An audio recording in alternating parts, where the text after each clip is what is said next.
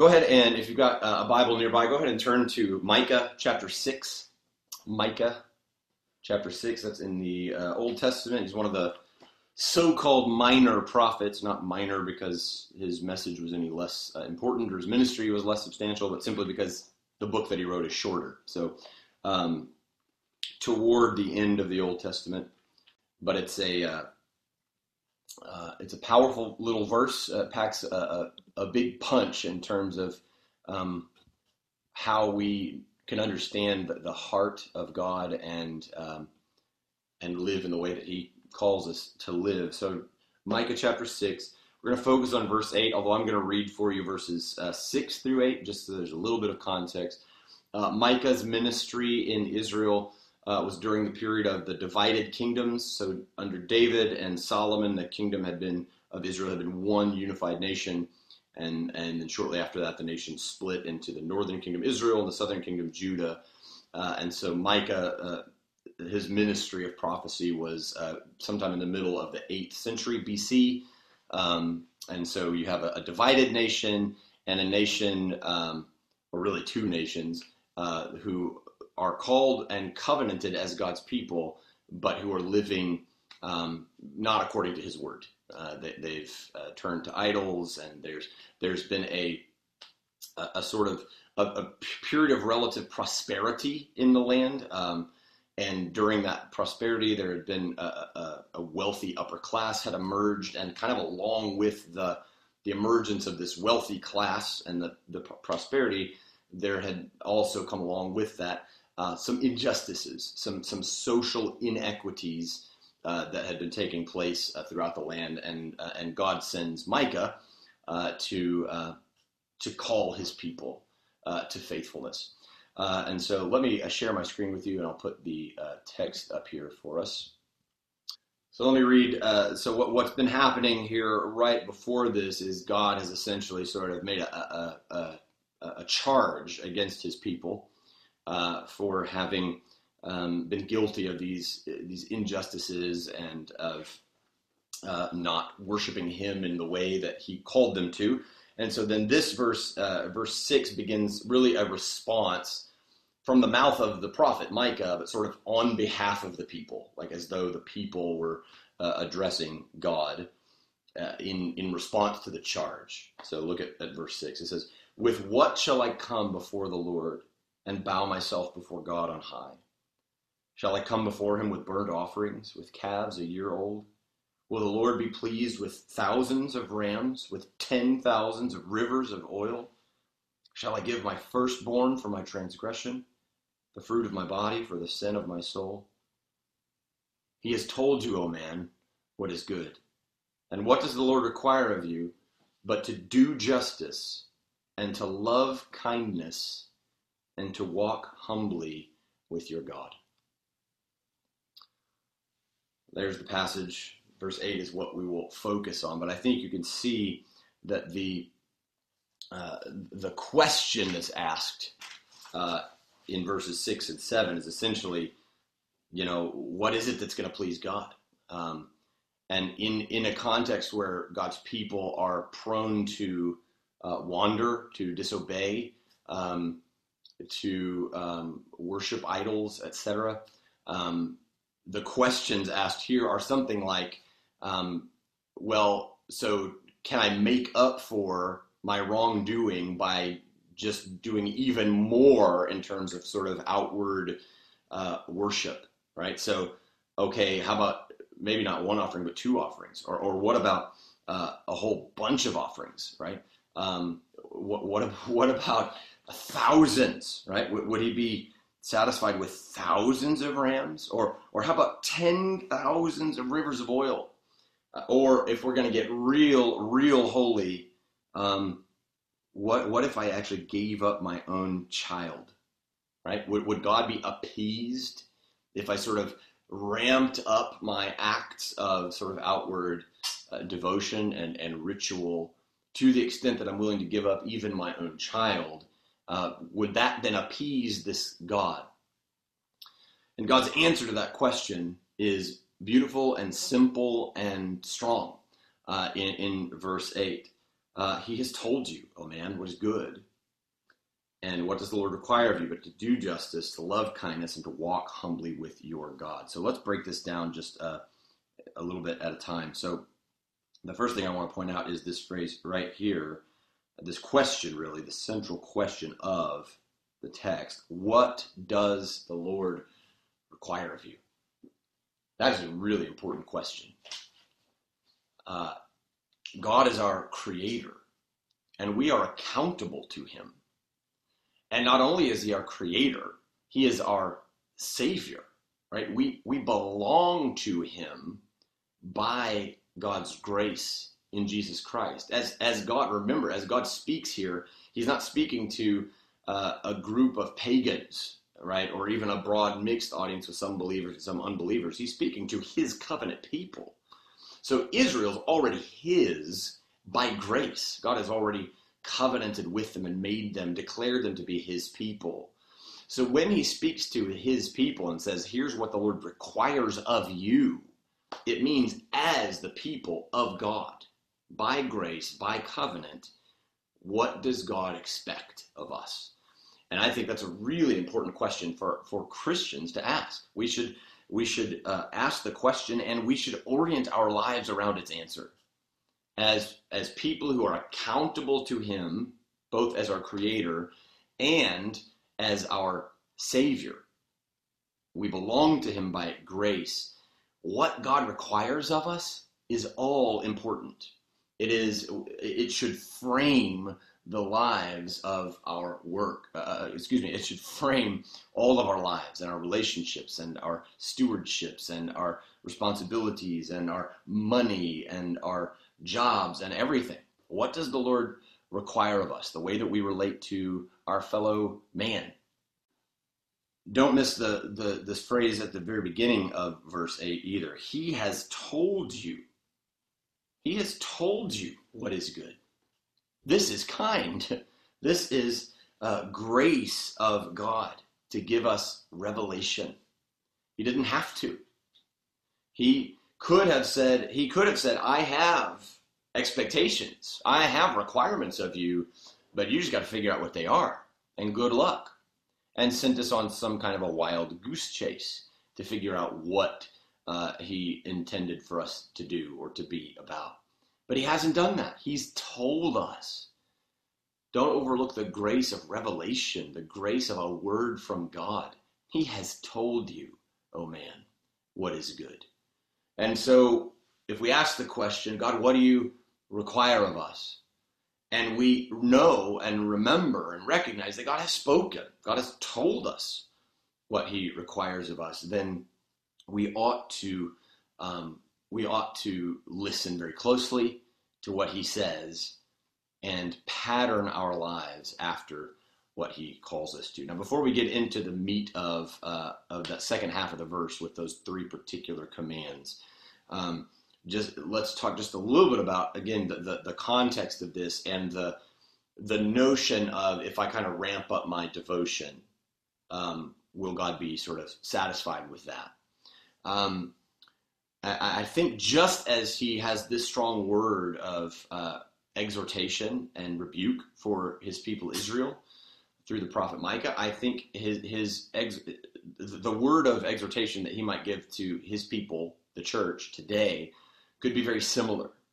God is not impressed with our attempts to appease him with external forms of worship and devotion. Just as he said to Israel, when you have failed to carry out the heart of my covenant, then your outward acts of worship are empty, right? We read Amos 5:23 and 24 earlier, where he says, away from me with the noise of your songs. When you play your harps and your guitars, I won't listen. I don't want to hear your worship and your songs and your rituals of devotion and sacrifice. I'm not interested in those things to the extent that you are abandoning what it means to be my people. You're not living in light of my word and in right relationship to me. I don't want your songs. You might remember in 1 Samuel chapter 15, verse 22, Samuel rebuked Saul with these words: "To obey is better than sacrifice."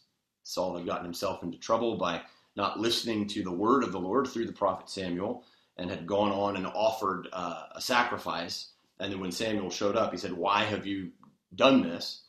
And the point was that Saul had not listened to the voice of God. He had gone about and done his own thing, even though what he was doing was an act of outward worship, right? Well, I was making a sacrifice, which is what we're supposed to do. And Saul said, "Does the Lord have as much pleasure in sacrifice as in obedience?" And of course the answer is no. He wants you to obey him. He wants you as his people to live in light of his word and under the authority of his word. And to the extent that we abandon that, or we take ourselves out from under the authority of his word, or we don't listen to him, we don't obey him, then our acts of devotion, our Sunday morning fervent singing and praying, don't please him. He's tired of it. "Away from me with the noise of your songs," he says. James, in the New Testament, might say it like this: "Faith without works is dead." I want to read for you a few verses from James chapter 2.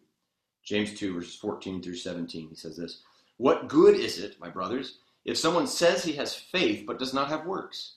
Can that faith save him? If a brother or sister is poorly clothed and lacking in daily food, and one of you says to them, 'Go in peace, be warmed and filled,' without giving him the things needed for the body, what good is that? So also faith by itself, if it does not have works, is dead." Now, of course, James, as we know, is not promoting a sort of salvation by works theology there. He's simply saying that a faith that saves, a faith that is saving faith, will show itself in acts of obedience, and particularly acts of love and justice. I think it's interesting and relevant that in that very passage, James speaks of an issue of social mercy, right? If there is a brother who doesn't have food to eat or clothing to wear, and you have all manner of well wishes for him, man, I hope things get better for you. Man, I'm really with you in that struggle. I really feel for you. But you don't clothe him, or you don't feed him, then what good is your faith, is what James says. That's a strong word of rebuke to Christians who at times are inclined to neglect matters of justice and righteousness and mercy, but meanwhile are full of words of kindness or words of well wishes. And in the context and in the light of the sort of racial tension in our country, and particular sort of acts of violence that erupt and all of these responses like protests and riots and things happen.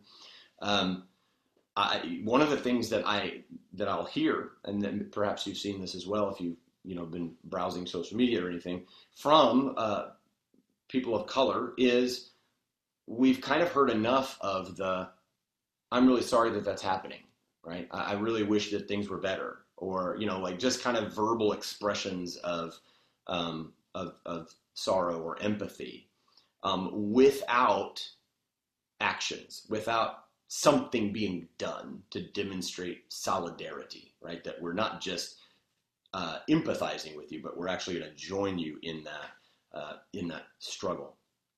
And I want to hear that. Like I want to take that seriously. I think we should. But again, outward acts of religious sort of devotion and worship without hearts inclined toward God and his word, and lives that are actively obeying his commands, don't please God and don't accomplish really much of anything. And in fact, God is kind of annoyed by them, it seems, in Amos 5, 23, 24. So what does he require? What does he require of us? 3 things: do justice, love kindness, walk humbly with your God. I don't want to spend a huge long time on this, but let's look at these each just a little bit. Do justice. Do justice. Not think about justice, not value justice, not even love justice. It's interesting that he says do justice and love kindness. Do justice. What does that mean?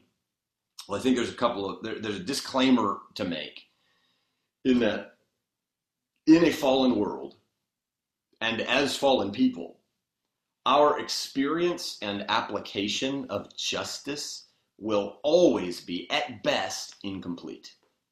There is no such thing as perfect justice in a fallen world.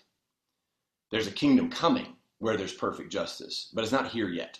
It's been inaugurated, but it hasn't yet been fully realized. And so the world that we live in, marred and stained and broken by sin as it is, justice will always be, at best, incomplete.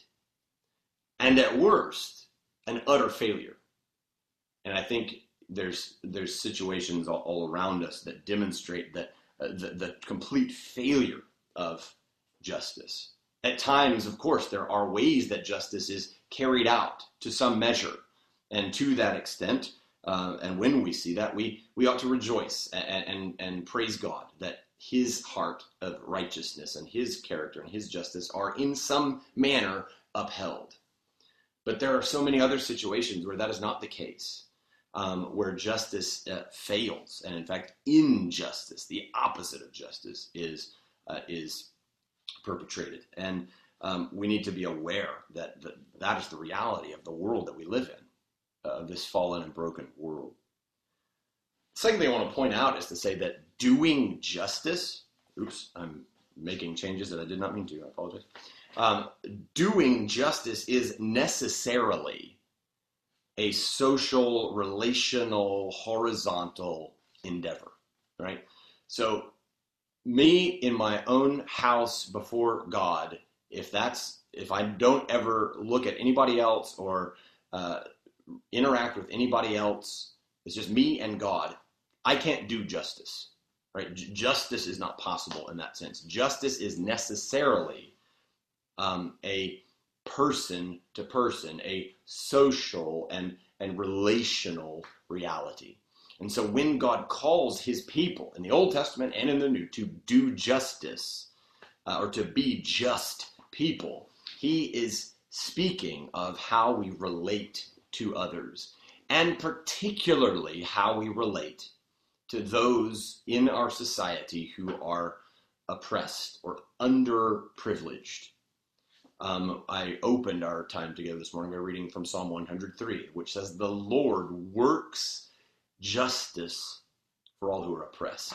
Well, what does it mean to work justice for the oppressed? It means to intentionally step in to the oppression and lift them out of it, to work for the removal of the oppression and to lift them out of it. Now, of course, in the biggest, broadest sense, sort of spiritual sense, we've been oppressed by sin and the devil, and in Christ, God has released us from that oppression by defeating death and hell on the cross and rising from the dead. And he's given us new life, right? Jesus said, who the Son has set free is free indeed. So in the ultimate sense, the oppression from which we've been freed is the oppression of sin. But we cannot read the Bible honestly and not come to the conclusion that God cares about the people around us who are experiencing oppression at a human level, at social and societal and even political levels. God cares about the plight of the poor and the oppressed and those who are underprivileged. He cares. And if we're going to care about, if we love God, we will care about what he cares about. So I think that's a key point to make here on the doing of justice. When God calls us to do justice, he calls us to do that because he cares about justice. He cares about his heart and his kingdom values, if you will, being pressed down into the world in which we live. Broken as it is, incomplete as that justice will ever be, he cares, and he wants us to care as well. And doing justice is more than merely not committing injustice, right? I think it's easy for us to have a sort of a passive understanding here and go, well, I don't think that I'm really like actually perpetrating injustice. And so I guess that means I'm doing justice. Well, that's not the same thing. Also, I think sometimes we're blind to the ways that we unwittingly perpetrate or perpetuate cycles and systems of injustice. And so I think we should be slow to sort of let ourselves off the hook in that sense. But even so, doing justice is an active thing. It's a verb, right? To do justice. It's not just value justice. It's not just don't commit injustice. It's a proactive effort. It's not just privately affirming what seems just and frowning at what seems unjust. It is the active seeking of justice for the sake of someone else. That's what doing justice means. The late Reformed theologian and biblical scholar Bruce Waltke said this: justice is when you are in a socially superior position and you step in and deliver the oppressed or weaker party from their foe. When you come to the aid of the weak, when you address the wrongs inflicted upon them, that's what it means to do justice. It means to use the position that you have in God's providence, whatever that is, whatever privilege or position that you have societally or economically or whatever it is, use that position for the good of someone else who is oppressed. That is doing justice. And that is one of the chief things that God calls his people to do. I've told you what I want you to do, what I require of you. Here it is. Do justice. Which doesn't just mean sit on your couch and yell at the injustices in the world. It means look at the injustices around you and work to change them. More on that later. Do justice.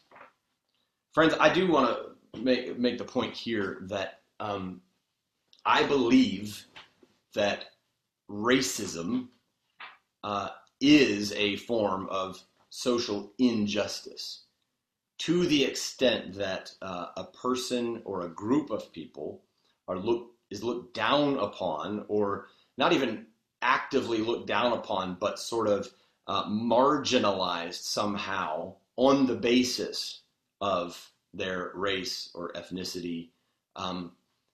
That is an injustice. It is a social inequity that is taking place. And I think that very many of us, and listen, we're a white church, all right? So I'm speaking here to mostly white people. As a white person, it's very easy for us to just be blind to these issues and to the fact that racism is still a problem. Not only in the sense that some individuals have strong racial animus, like our hatred toward people based on their race, but in so far as our systems in society are stacked against minorities. I don't have time to like spell all of that out, but we'll talk a little bit more at the end in kind of some applications and discussion time. About some things that we might be able to do to at least get on the right page about these things. And so racism and racial marginalization is a real problem. And I don't think we can ignore it. We need to not ignore it. And if we're going to be faithful Christians, we need to apply the principles of justice to the issue of race. I don't mean to imply that that racism is specifically what's being addressed in Micah 6:8. But I do think that Micah 6:8 and the doing of justice must apply to the issues of racism and racial marginalization. Otherwise, what is it? What is justice if we pick and choose which categories to apply it and which ones not to? Do justice. The second command is to love kindness. Love kindness. He doesn't merely say do kindness, right? Or acts of mercy. He says to love it. Interesting reversal. When it comes to justice, it's not just loving justice, it's doing justice.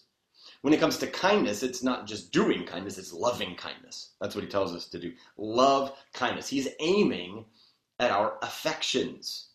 He's actually commanding our affections to stir at the prospect of kindness, at the idea of mercy. We ought to think of mercy and kindness and love it. Be warmed and moved and motivated and stirred by kindness. That's what he calls us to do. And of course, he knows that if our hearts are inclined in love toward mercy, then our heart's affections will be demonstrated in acts of kindness, right? So it's not enough to say just do kind things, because you can do something that is a kind thing from a heart that is self-seeking, self-serving, right? I'm going to do this kind thing because it's going to make me look real good, or it's going to maybe get me something that I want. We've been talking about the issue of motivations in our men's groups recently. But if our hearts are inclined toward kindness, if we love kindness, then it will overflow in acts of kindness. And God knows that that's the case. John Bloom, writing for Desiring God in an article on this verse, he says this command is abstraction resistant. And abstraction being, it's just a nice idea. It's abstraction resistant. Loving kindness is a kind of loving, for love is kind, 1 Corinthians 13:4. And we can't love kindness without loving people. We might be able to get away with telling others we love justice without doing much justice. But it's very difficult to get away with saying we love kindness if others know us to often be harsh, defensive, self-centered, impatient, irritable, critical, or willing to step on people to get our way. We wear our love of kindness, or our lack of it, on our sleeves. So love kindness. Do justice. Love kindness. And then the final one is this: walk humbly with your God. Walk humbly with God. I don't think it's any coincidence that these exhortations to justice and kindness are followed by an exhortation to humility. If we examine ourselves honestly, we're likely to find ways that we are failing to seek out justice for the sake of others, and failing to have our hearts stirred toward kindness and mercy to those around us. And as God reveals those failures to us, we will need the humility to repent, to receive his correction. When we examine our lives in terms of, are we doing justice and are we loving kindness? God will show us, if we're asking honestly, God will show us ways that we are not, ways that we are misstepping or neglecting duties that he's called us to. And when he corrects us, we ought to repent, and repentance requires humility. So the humble walking with God, I think, is no coincidence on the heels of these strong exhortations to justice and kindness. Martin Luther, in his famous 95 Theses that he posted on the door of the Castle Church in Wittenberg, the very first one said, "When our Lord and Master Jesus Christ said, 'Repent,' he willed the entire life of believers to be one of repentance." The lifestyle of Christians should be repentance. That should characterize us. We should become aware of our sin and failures to follow God's commands and repent. Turn from it. Seek his way and his word. That should be what characterizes Christians as God's covenant people who are working for his kingdom, we ought to live lives of repentance. And repentance requires humility. And humility will call us to listen and to learn and to be, as James says somewhere else, slow to speak, quick to listen, slow to anger. For the anger of man does not produce the righteousness of God. Well, in the face of such brokenness, in a world that is as fallen as it is, where these realities, where justice and mercy seem so missed so often, not just broadly in society, but even among God's people and the way we think and talk and relate on these matters. What is the hope? What is our hope for a better world? Let me take you to another passage of Scripture in answer to that question. In Isaiah chapter 42, the prophet here points to the servant of Yahweh. Behold my servant, whom I uphold, my chosen, in whom my soul delights. I have put my spirit upon him. He will bring forth justice to the nations. He will not cry aloud or lift up his voice or make it heard in the street. A bruised reed he will not break, and a faintly burning wick he will not quench. He will faithfully bring forth justice. He will not grow faint or be discouraged till he has established justice in the earth, and the coastlands wait for his law. Friends, we live in a fallen world, and our experience and application of justice will always be flawed, incomplete at best, and sometimes complete failure. But there is one, the servant of Yahweh, who will establish perfect justice. Jesus Christ, Yahweh's servant king, has already paid the penalty earned by our injustices, bearing in himself upon the cross the full measure of divine wrath against oppression, violence, racism, hatred, and injustice. We know that this servant king will establish an eternal kingdom where justice shall roll down like waters, as Amos said. And until then, let us pray as Jesus taught us to pray, your kingdom come, your will be done on earth as it is in heaven. And let's work in the strength of God's Spirit to see that vision become reality. Let me make a few points of application, and then I'd like to open it for some discussion. I'll ask a couple of questions. Here are a few applications as we're thinking of applying the principles of justice to the issue of race specifically and the racialization of our society. Number one, don't remain blind to racial inequality that exists in our society. Don't be quick to look away from uncomfortable truths.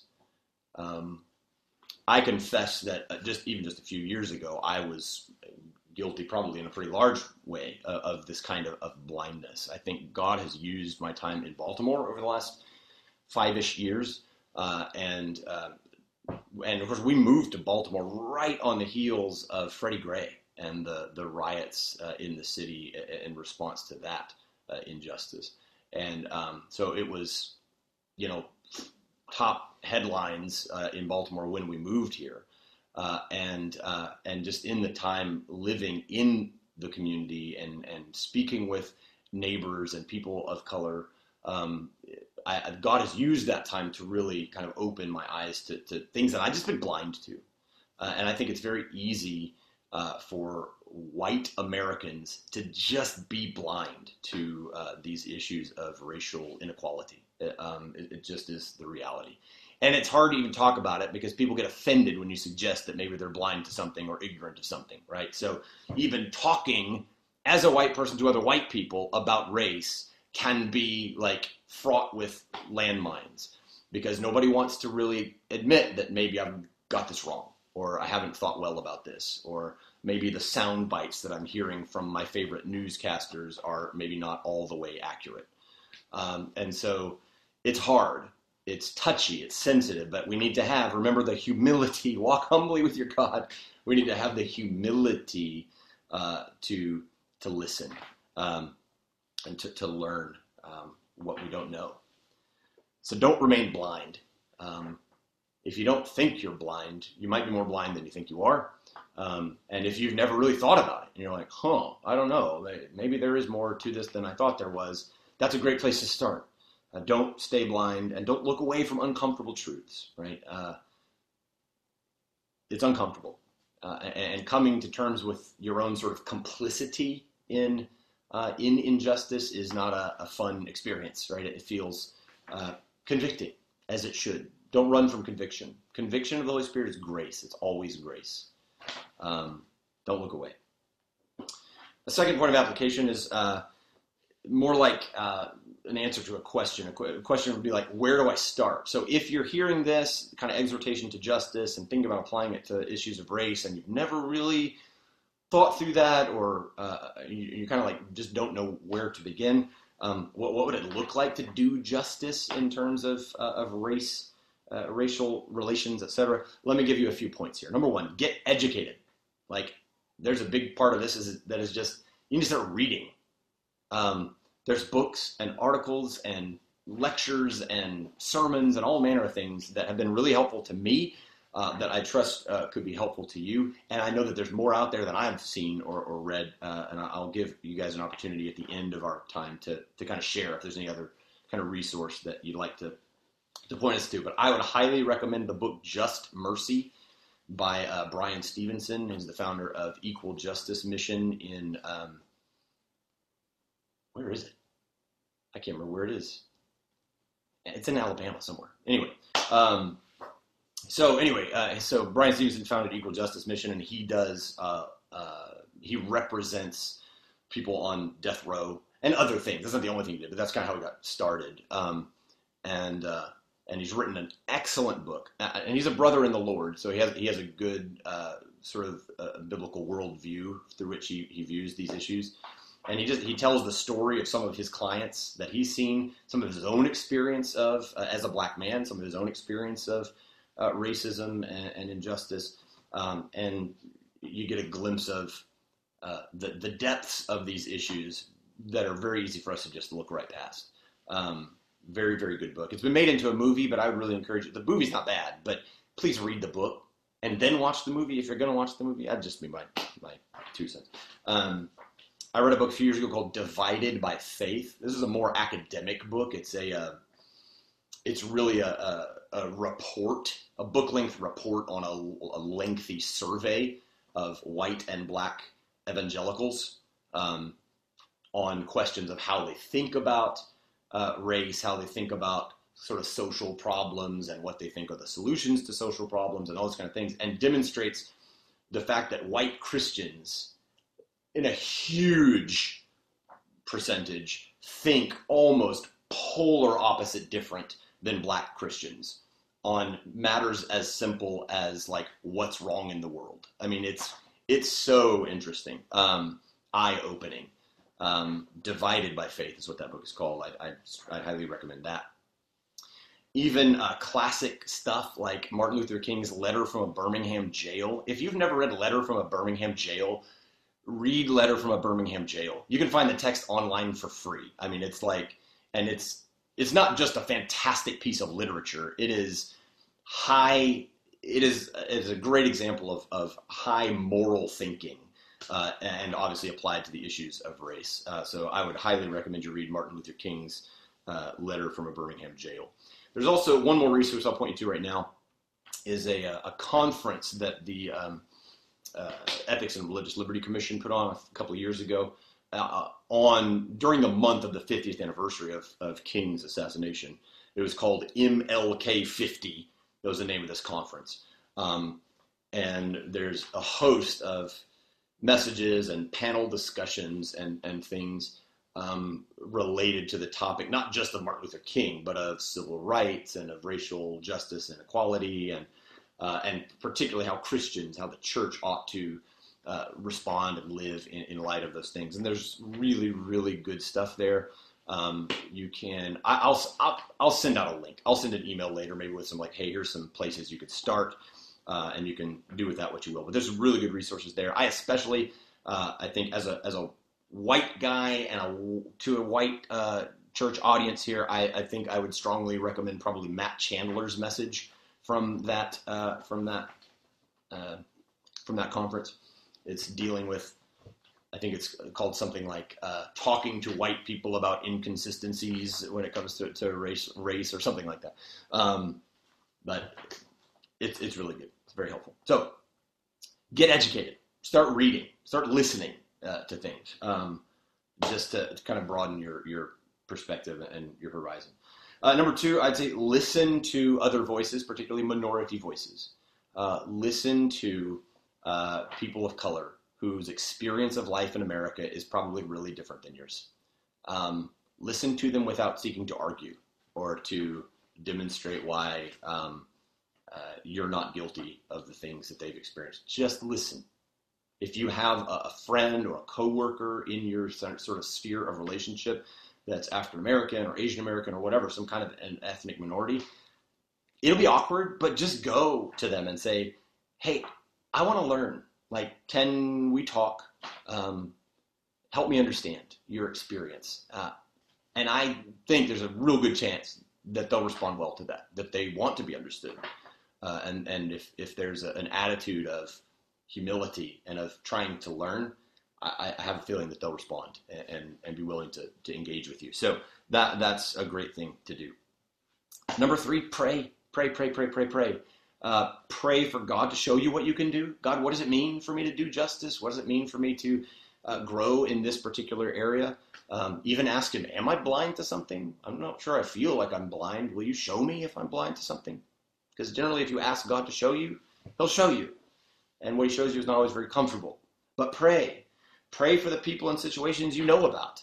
You know, the nationally publicized ones like George Floyd and Ahmaud Arbery and Breonna Taylor, and the ones that have been bouncing around our news cycles and social media feeds for the last month or so. Pray for those people, the communities affected, the families affected. Pray for justice. Pray for peace. But then stuff going on in your own kind of circle of relationship. There's a good chance that you know somebody who experiences, maybe not at the level of something that's being nationally televised, but who experiences some level of marginalization or injustice based on these racial identities. Pray about them. Pray for them. Yeah, that's probably enough on that. I'll send you some resources in an email that might be a good place to start. And then the final thing that I'd sort of exhort us to as a point of application is seek to show the fruit of the Spirit in all your conversations and comments about these matters. These conversations are fraught with landmines. People feel very strongly about these things. People get very touchy and defensive when you start poking at them. So we need to be really careful about how we engage these things. And we need to remember that in every word that we say, in everything that we post on Facebook, in every conversation that we have, we represent Jesus Christ. And we want to do that well. We need the Spirit of God in us to help us to do that. But as you engage with these issues, as you seek to learn, as you seek to have conversations, even if you brave the waters of posting an opinion on Facebook, which I myself have done from time to time, try to be godly in how you do it. Don't shout. Don't dismiss people quickly when they have a dissenting opinion. Listen carefully. Be patient. Have gentleness and respect as you do it. Our world is so divided and so hostile and so angry. If you enter into this fray, please bring the gentleness of Jesus with you when you enter. So